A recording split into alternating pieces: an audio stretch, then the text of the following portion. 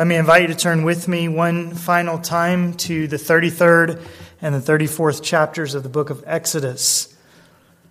Exodus 33 and 34, where we have found Moses in an incredible encounter with the living God, God showing him his glory. And we'll take up our reading again this morning in chapter 33, verse 12, and read all the way down through 34:9. So Exodus 33:12 through 34, verse 9. Then Moses said to the Lord, "See, you say to me, 'Bring up this people,' but you yourself have not let me know whom you will send with me. Moreover, you have said, 'I have known you by name, and you have also found favor in my sight.' Now therefore I pray you, if I have found favor in your sight, let me know your ways, that I may know you, so that I may find favor in your sight. Consider too that this nation is your people." And he said, "My presence shall go with you, and I will give you rest." Then he said to him, "If your presence does not go with us, do not lead us up from here. For how then can it be known that I have found favor in your sight, I and your people? Is it not by your going with us, so that we, I and your people, may be distinguished from all the other people who are upon the face of the earth?" The Lord said to Moses, "I will also do this thing of which you have spoken, for you have found favor in my sight, and I have known you by name." Then Moses said, "I pray you, show me your glory." And he said, "I myself will make all my goodness pass before you, and will proclaim the name of the Lord before you. And I will be gracious to whom I will be gracious, and I will show compassion on whom I will show compassion. But," he said, "you cannot see my face, for no man can see me and live." Then the Lord said, "Behold, there is a place by me, and you shall stand there on the rock, and it will come about while my glory is passing by, that I will put you in the cleft of the rock and cover you with my hand until I have passed by. Then I will take my hand away, and you shall see my back, but my face shall not be seen." Now the Lord said to Moses, "Cut out for yourself 2 stone tablets like the former ones, and I will write on the tablets the words that were on the former tablets which you shattered. So be ready by morning and come up in the morning to Mount Sinai and present yourself there to me on the top of the mountain. No man is to come up with you, nor let any man be seen anywhere on the mountain. Even the flocks and the herds may not graze in front of that mountain." So he cut out 2 stone tablets like the former ones, and Moses rose up early in the morning and went up to Mount Sinai as the Lord had commanded him, and he took 2 stone tablets in his hand. The Lord descended in the cloud and stood there with him as he called upon the name of the Lord. Then the Lord passed by in front of him and proclaimed, the Lord God, compassionate and gracious, slow to anger and abounding in loving kindness and truth, who keeps loving kindness for thousands, who forgives iniquity, transgression, and sin. Yet he will by no means leave the guilty unpunished, visiting the iniquity of the fathers on the children and on the grandchildren to the 3rd and 4th generations. Moses made haste to bow low toward the earth and worship. He said, "If now I have found favor in your sight, O Lord, I pray, let the Lord go along in our midst, even though the people are so obstinate, and pardon our iniquity and our sin, and take us as your own possession." Father, we pray one more time from this passage that you would go along in our midst and show us your glory once again today. And we ask in Jesus' name. Amen.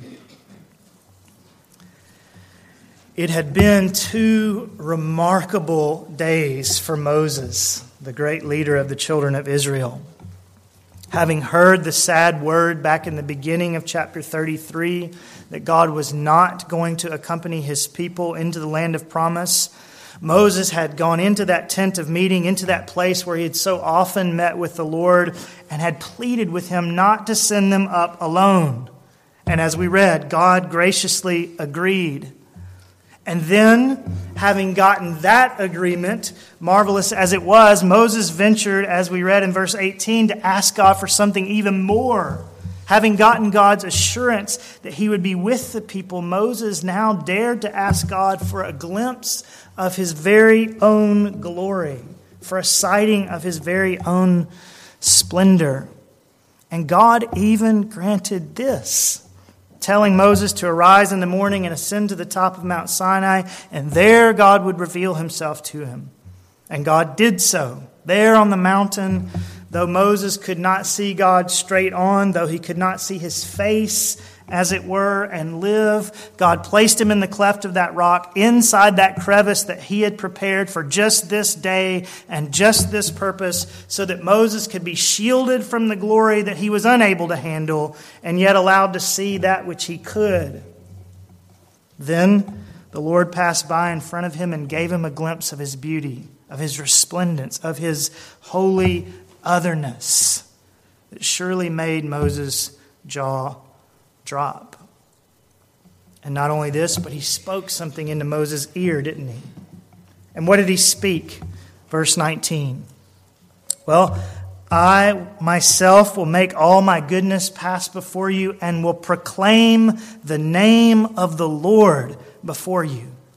God's very own personal name. And God did that too in chapter 34, verse 6. Then the Lord passed by in front of him and proclaimed the Lord God, the personal name of God, Yahweh in Hebrew, which means very simply, I am, and which connotes very profoundly God's self-existence. That he didn't come from anywhere, that he doesn't need anything, that his existence and his position are not contingent on anyone else. He is God. And he simply is. In and of himself, God just is. And so Moses saw God that day on the mountain in his self-existence, in his holy otherness, his overwhelming glory.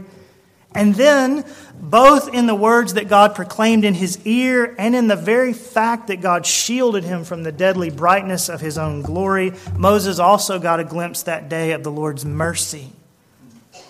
The Lord, verse 6, the Lord God, compassionate and gracious, slow to anger and abounding in loving kindness and truth, who keeps loving kindness for thousands, who forgives iniquity, transgression, and sin. And all of these things, as we've considered them in the last 3 weeks, are overwhelming to consider. The sound of God's own personal name and the meaning behind it, the unfathomable mystery of a God who, unlike anything else that we see or know, did not come from anywhere and is not dependent on anything. And then the realization, much as he wanted to see God's glory, that it was far too much for Moses, that it would literally drain the life from him if he were to see God's face, if he were to behold God in all of his fullness. And then the great condescension of God to have carved out a hiding place for him, to shield his creature from the unapproachable light of his own holiness. A God who forgives iniquity, transgression, and sin. And all of this, the conversation with God in the last half of chapter 33 and the revelation of God in the first part of chapter 34, all of this took place, I tell you, in the span of just 2 days. A remarkable 2 days they were. And we come this morning to consider at the end of it all Moses' response.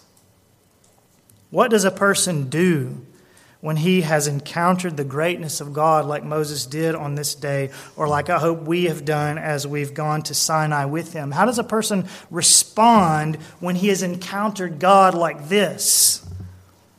Well, what do we read in chapter 34, verse 8? Moses made haste to bow low toward the earth and worship. Moses made haste to bow low toward the earth and worship. Moses prostrated himself. Moses got down on his face before the Lord, and he did so, we're told, in a hurry. He made haste to bow low toward the earth and worship. Now, this is the first of several things I want you to notice this morning, this prostration. There is a posture of heart, sometimes even of body, that a person takes on when they've truly encountered the living God. And it's a posture of prostration, of humility and worship. Now, it's true, the New Testament teaches us that because we are in Christ and because we have Him as our great high priest, that we may draw near with confidence to God's throne. But what we see here in Exodus 34:8 doesn't negate that. And yet it does qualify it. It does show us that confidence is not the same as flippancy. Confidence is not the same as nonchalance. Because when Moses encounters God and when people encountered Him all throughout the Old and the New Testaments, the response is always one of great humility, of prostration of heart and sometimes of body. Moses made haste to bow low toward the earth and worship. What does it say about our God that Moses' immediate response to a sighting of Him was to put his face in the dust? And what does it say about the one doing the bowing? We are small, aren't we? And God is great.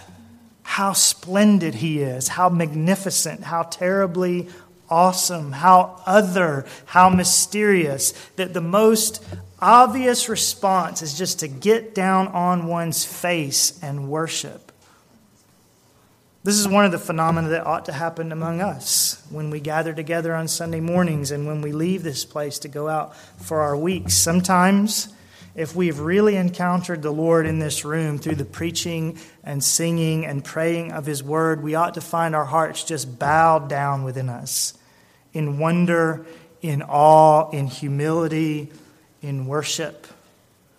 And the same should sometimes be true after our own private worship as well. Sometimes, yes, we should leave this building or get up from our personal devotion times and leap for joy in the Lord. And sometimes we ought to close the Bible or rise from these pews with a little bit of an ache in our backside because the Lord has disciplined us for our sin. But then sometimes the response ought to be just a great bowing of our hearts, a quiet and humble wonder at who God is and at His mercy in allowing us to see Him for who He is. A quiet and humble worship that's not to be brushed aside, but to be cultivated and lingered over and enjoyed. I don't doubt that as we opened this passage together over the last 3 weeks, the Holy Spirit was gently nudging some of us down into this very posture under the preaching of this glorious God. And I want to urge you that that's a wonderful thing. If God shows up in the preaching and shows Himself glorious in such a way that all we can do is turn our faces to the ground and worship. And when it happens, I want to urge you to go with it.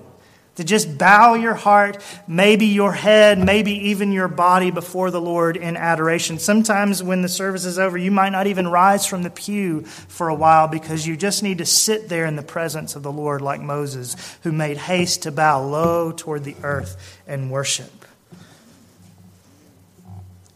And we shouldn't get up too quickly, I say.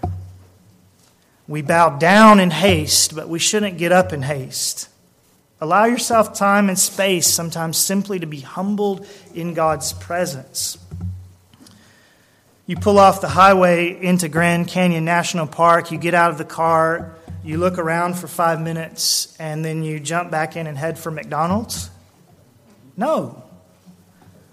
And if you did that, while you might derive some small benefit from briefly tarrying at the mouth of that great wonder, you'd be missing out on a great deal if you didn't just linger.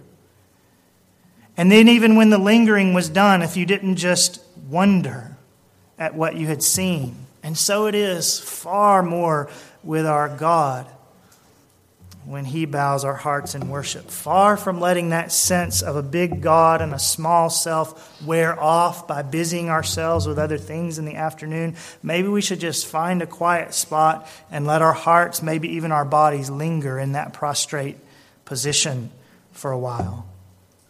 Moses made haste to bow low toward the earth and worship. And I want to urge you not only to do the same, but to seek such a sighting of God, to pray that God shows you his glory in such a way that you won't be able to help yourself, but to fall down on your face in wonder and humility. You can get down on your face because I'm saying that that's a good thing, but if God would show you his glory, you would get down on your face whether I said it or not.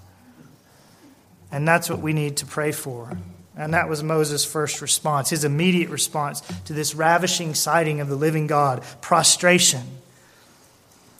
But then we need also to see that while his mouth was in the dust, he responded in a second way as well, namely with prayer.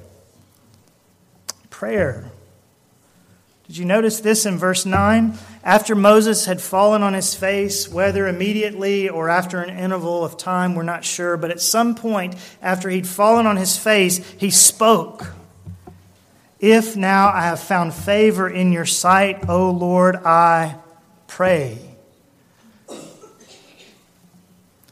Now, the Puritan commentator Matthew Henry would have us especially notice the first part of that sentence. And in this way, Moses knew that he had found favor in God's sight. He knew that this display of God's glory and the merciful way in which God had granted it to him were a show of God's favor. And as Henry points out, he immediately grounded a prayer upon it. When he saw that God had showed him his favor, he immediately grounded a prayer upon that favor. In other words, what is going through Moses' mind here at the beginning of verse 9 is something like this. God, you've shown me your favor. You've just granted me a tremendous blessing. And so I know that you're on my side. I know that you want my good. And so if that's the case, now I have even more confidence to ask for even more blessing from your hand. Which shows us that while it's true, yes, that there is a place and a significant place even for just bowing low before the Lord and being humbled and even silent in his presence, it may often be also that same encounter when God has shown you his glory and while you are still on your face before him, it may be that very same encounter sometimes will be one of your seasons of greatest confidence for making requests known to him, for believing that he's on your side, and for asking him on those grounds to do what only he can do. He has been so good to me today to show me his glory. Surely he'll be good to me in answering my prayers as well. Now, of course, we need to pray at all times. Indeed, we should pray without ceasing, Paul says. We need not always wait for God to show us some unusual sign of his favor before we pray. After all, it's the blood of Christ and not some other outward sign of God's presence that gives us warrant to pray, so that we can and we should pray anytime, so long as we come to God through Christ. So don't mishear me saying that you should only pray or that you only have a warrant to pray when God is drawn especially near, like he did for Moses here in this chapter. Not so. And yet, when God does draw near, when God does show himself in glory, it may be in these times, especially after you've basked for a while, after you've wondered for a while, it may be especially in these times of God's drawing near and showing you his favor that your heart will be flooded with confidence that he's on your side and therefore will have an ability to pray in greater faith than before. And so when God draws near and when you lie prostrate before him, let me urge you to venture prayer in those times too. These may be some of your hours of greatest faith.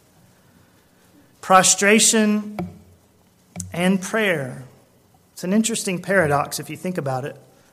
It is when we are in the presence of God, when he has shown us his glory, that we are most humbled, most bowed down before him, that we feel most small. And yet it's often in that very same presence and the fact that he has shown it to us that we realize how big God is treating us. We realize just how much favor he intends to show to us. And when we are therefore most confident to pray. And so the two often go together, prostration and prayer, bold prayer. But then we need to go on to ask, what did Moses pray for? What did he pray for? Well, Baptist preacher that I am, let me give you three more P's. Prostration, prayer, and then 3 specific requests that Moses makes. First of all, presence. That's the first thing Moses prays for. You can see it there in verse 9. He prays for the presence of God in their wilderness crossing. If now I have found favor in your sight, O Lord, I pray, let the Lord go along in our midst, even though the people are so obstinate. Let the Lord go along in our midst. Let your presence go with us, to use the language of chapter 33, verses 14 and 15. And you may remember the backstory as to why this was so important. While Moses had been on the mountain with God the last time, in chapter 32, his countrymen had gotten restless and followed after the idolatries of the pagan nations by fashioning an idol of their own, a golden calf, to represent, allegedly, their invisible God. Hardly worthy of God, especially when we have seen him in his glory in this chapter. And especially when we know that he had been with the children in a pillar of cloud and a pillar of fire. This God who had brought them out of Egypt with a mighty hand and an outstretched arm and with signs and wonders. Hardly worthy of God what they did with this golden calf, but that's what they did. Grievously provoking God in doing so. Which is why God had said back at the beginning of chapter 33 that he was not going with them into the promised land. And now we find Moses pleading with the Lord not to send them up alone. And not for the first time here in verse 9, not even for the second time, but fully for the third time in these 2 chapters. He's pleading for the Lord not to send them up alone. Remember in chapter 33, verse 12, Moses remonstrated with the Lord, "See, you say to me, bring up this people, but you yourself have not let me know whom you will send with me." In other words, you're not going to go with us. Who's going to go with us? And God replies in verse 14, "My presence shall go with you, and I will give you rest." But then Moses pleads with him again in the next 2 verses, verses 15 and 16, as if just to be sure, "If your presence does not go with us, do not lead us up from here. For how then can it be known that I have found favor in your sight, I and your people? Is it not by your going with us, so that we, I and your people, may be distinguished from all the other people who are upon the face of the earth?" And again, verse 17, God promises he will go. "I will also do this thing of which you have spoken." And then, between the prophet and his God, we have that great conversation about and that even greater revelation of God's glory that we've been considering in the last 3 weeks. And then what do we find are the first words out of the prophet's mouth once he has had this mountaintop experience? He's once again, here in verse 9, chapter 34, for the third time in these 2 days, pleading with God for his presence. And so you see how hugely important this was for Moses. 3 times he pleads for it, that God will go with his people. Twice God has already said that he will, but Moses is now asking again. He wants to make sure that God will be with them. Now, this is the Moses who had seen God's glory. This is the Moses who had had that mountaintop experience that he'd been longing for. And I dare say that both the experience and the God he encountered in it were far more fantastic than even Moses could have imagined. But what we see here in verse 9 is that's not all Moses wants. At the end of the day, he not only wants to see God's glory, to bask in his presence on the mountaintop, but he also wants to have God with him and with all of his people on every other day of the journey as well. And here's a marvelous portrait of the Christian life.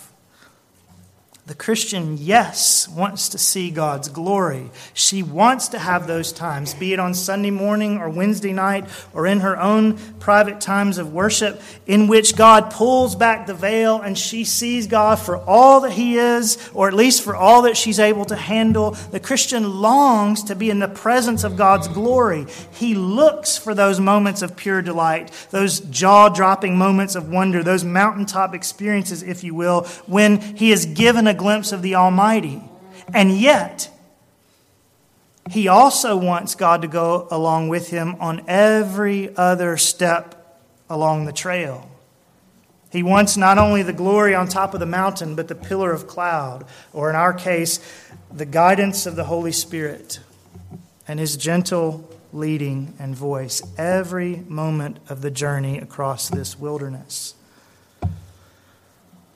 And just like God granted His presence to Moses, so also by the ministry of the Holy Spirit, God grants His presence to His people today, every step along the journey.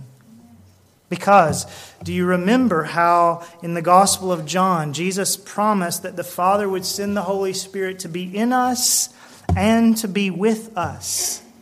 I will ask the Father, John 14:16, and He will give you another helper, that He may be with you forever. That He, the Holy Spirit, very God of very God, may be with you forever. This is what Moses was asking for, and this is the promise of God to all who belong to Him through Christ. I will never desert you, nor will I ever forsake you. My presence, Exodus 33:14, shall go with you. Do you realize that on a daily basis, believer?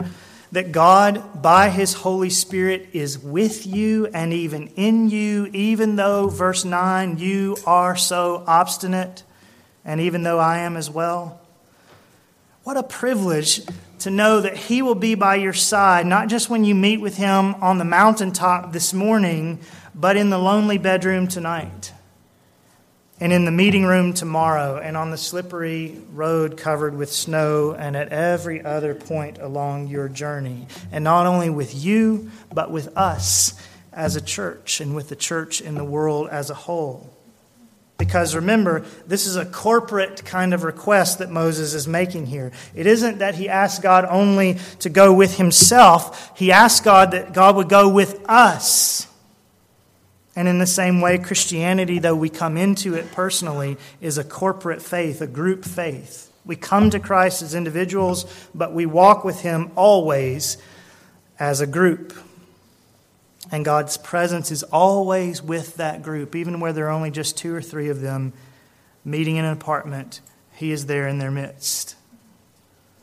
And so He is here now. And He will be with this church and with every church, so long as there are 2 or 3 of us left, gathered together in His name. My presence shall go with you. That was the first of 3 things that Moses asked of the Lord from his position, prostrate on the ground before Him. And then the second was this, not only presence, but also pardon. Pardon, chapter 34, verse 9 again. If now I have found favor in your sight, O Lord, I pray, let the Lord go along in our midst, even though the people are so obstinate, and pardon our iniquity and our sin. Pardon our iniquity and our sin. Now, this is one of the things which, frankly, we will find ourselves praying if God should give us 2 true glimpses of Himself. Oh, God, forgive me of my sin. Not because God rubs our noses in it necessarily, but because we are actually so defiled by sin that when we come into the light of God's presence, we really can't help but see the stains. It's just a byproduct of coming into His marvelous light. Standing in front of the mirror, just in the natural light of morning that creeps through the window panes, if you have 1 or 2 significant blemishes on your face, you may be able to see them. Turn on the light switch and you'll surely see quite a few more. But then, when you get to be my age, and I tried this on Friday, take one of those bright white LED bulbs that's on your phone and hold that up to your forehead. And if your face is like mine, you'll think you're looking at the surface of the moon. And that's the way it is, right? With the moral blemishes that are on our faces, as it were. The closer we draw near to God, or the closer that He, in His light, draws near to us, the more spots and wrinkles we see marring our characters. We just can't help but see them. And this accounts for that unique phenomenon in which so often the longer a person walks with Christ, the worse he feels about his sin. It's not because he's becoming a worse sinner. quite the opposite if he's really walking with Christ. But the longer he walks with the Lord and the closer he presses into the light, the more he notices all the pockmarks of sin. And maybe this accounts too for why Moses here, after encountering God in such majesty, finds himself on his face begging for pardon. He has seen God like never before. And now he sees his sin too, perhaps like never before. Because notice here in verse 9 that he doesn't ask God concerning his countrymen to pardon their iniquity. That would have been a legitimate and timely request given all that had just taken place with the golden calf. And Moses made such a third-person request at the end of chapter 32, verses 31 and 32. Alas, this people has committed a great sin, and they have made a god for themselves. But now, if you will, forgive their sin. Forgive their sin. Now, again, that was a legitimate request. Moses wasn't being holier than thou by praying about their sin. They needed him to pray for their sin. But I did notice this past week that after his encounter with the glory of God, after his sighting of God's holiness here in chapter 34, Moses is now praying about sin also in the first person in verse 9. Pardon our iniquity and our sin. And I wondered, why had Moses changed his pronouns? Why did he go from talking about them to talking about us? Well, it may be, as one very sound commentator suggests, that Moses is being gracious here, that even though the sin of the golden calf was not his own, yet Moses includes himself in the prayer request here as a show of solidarity with his people. And that may be right.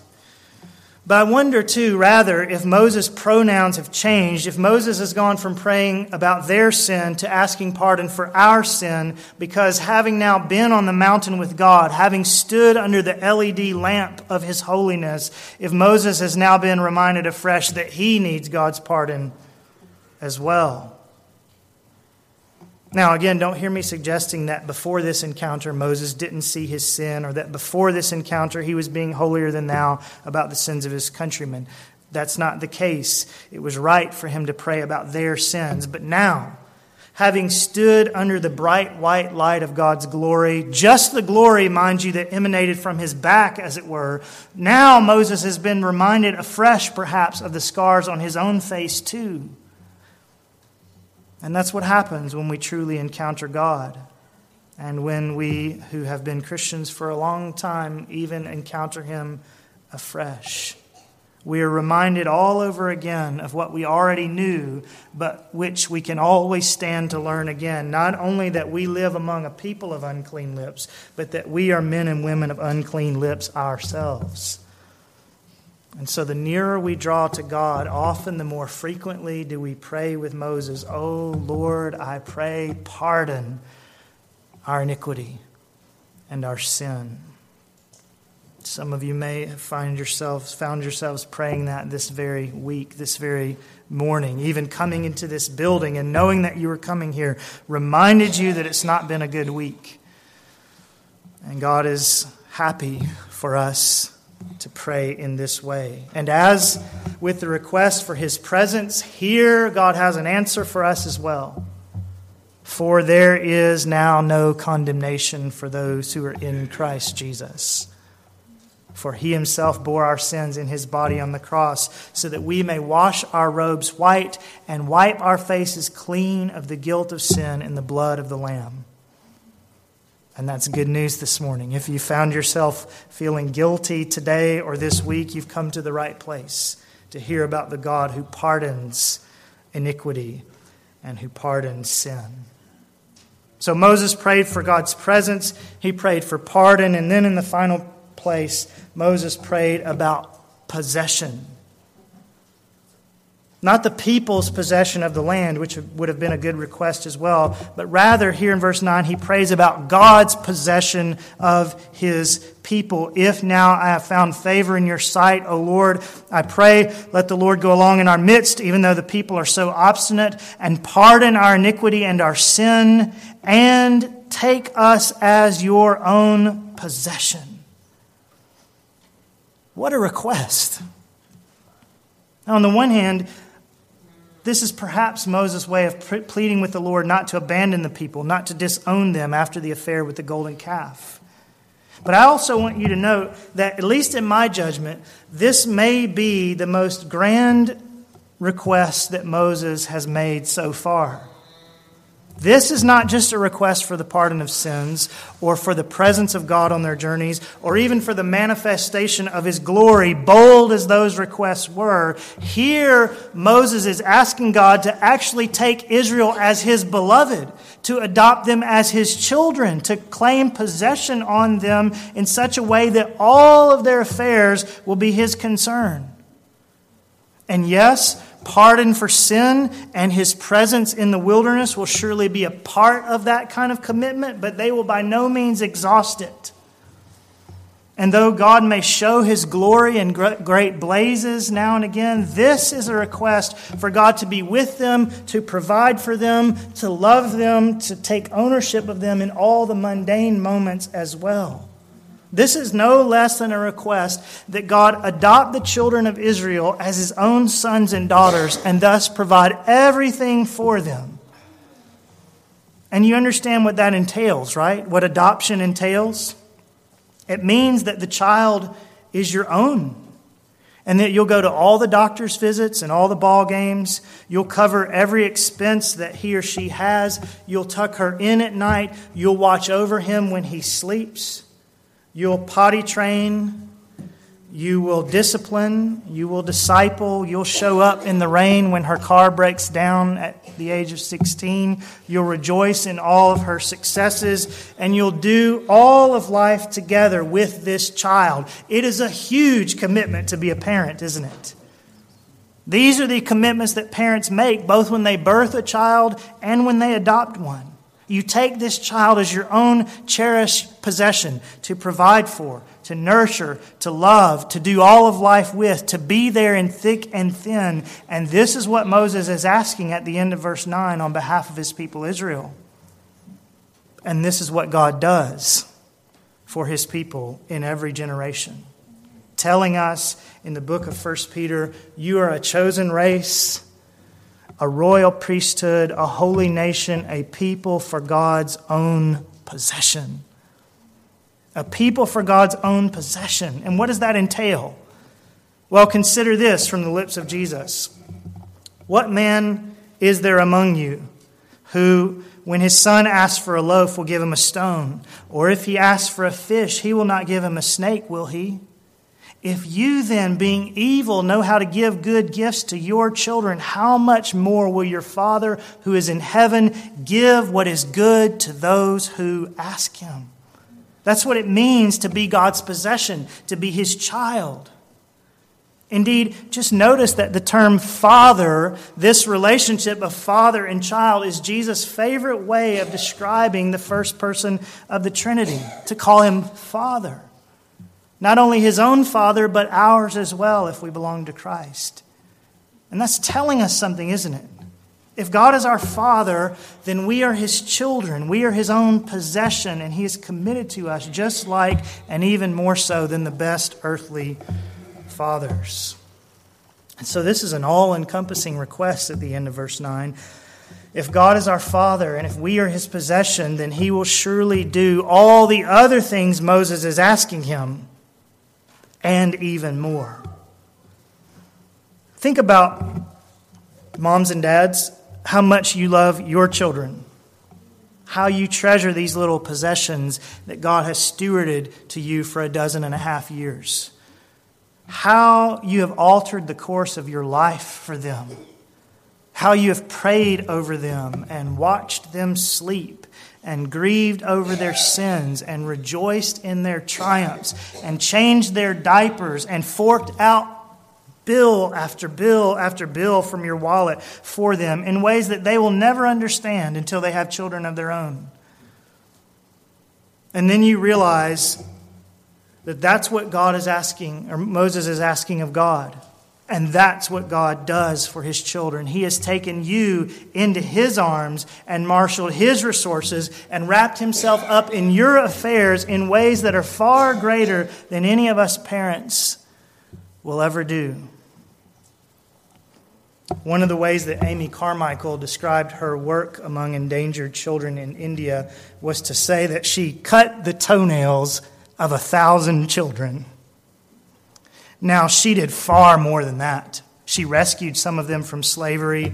She taught them the gospel and the Bible. She and her co-workers provided them food and clothing and schooling and affection and a future and a hope. But the bit about the toenails gets us right down to the nitty-gritty of what it meant for her to take these poor little children as her own possession.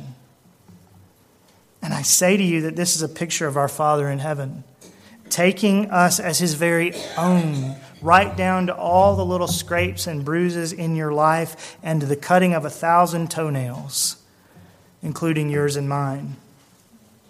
Have you begun to realize this about your God? How he watches over you when you sleep? How he was causing your little heart to beat in your mother's womb even before you knew you had a heart or a mother? How he is at all of your events, cheering you on, how his discipline for you is good, how it is he who shows up when your car breaks down or when your body gives way, how he consistently feeds you body and soul. Every little detail of your life he is watching over as a wise and loving Father, even when you don't know that he's there. And so it's quite a study in contrast that we have in this passage, isn't it?